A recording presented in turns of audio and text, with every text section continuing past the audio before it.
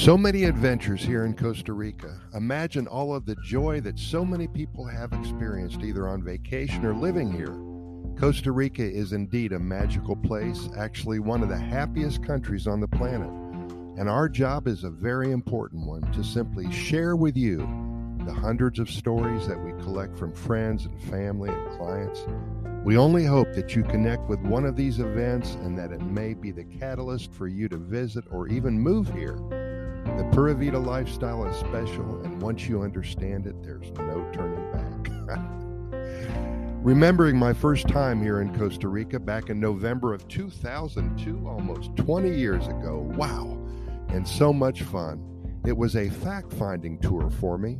I booked 2 weeks here with the anticipation of loving this Pura Vida lifestyle and possibly moving here shortly thereafter. I was hoping to find my little slice of paradise. I didn't rent a car for the first week. I wanted to get the lay of the land, and I found that the bus system here was incredible. Very inexpensive, clean, comfortable, and one could go literally anywhere in the country for not more than $15 or so. And for less than $1, you were able to hit all areas of the Central Valley. What a deal. And it was nice because I didn't have to worry about finding my way around. I don't think there was a Waze back then. Just sat back in my seat and watched the world go by. I did feel somewhat limited in my first trip here. I had no command of Spanish whatsoever, and even though I got along and didn't have too much trouble, I didn't like the fact that I couldn't start up a conversation with anybody. I did find that some people knew how to speak English, and that helped a lot.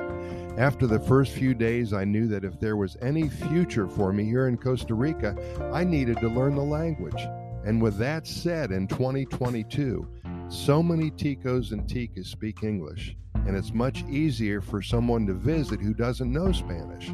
I would recommend, however, learn Spanish. Your day spent here will be so much more enjoyable and meaningful. I look back, time has passed so very quickly for all of us, hasn't it? What is clear to all of us is that the things have changed so much around the world, so many stresses and challenges.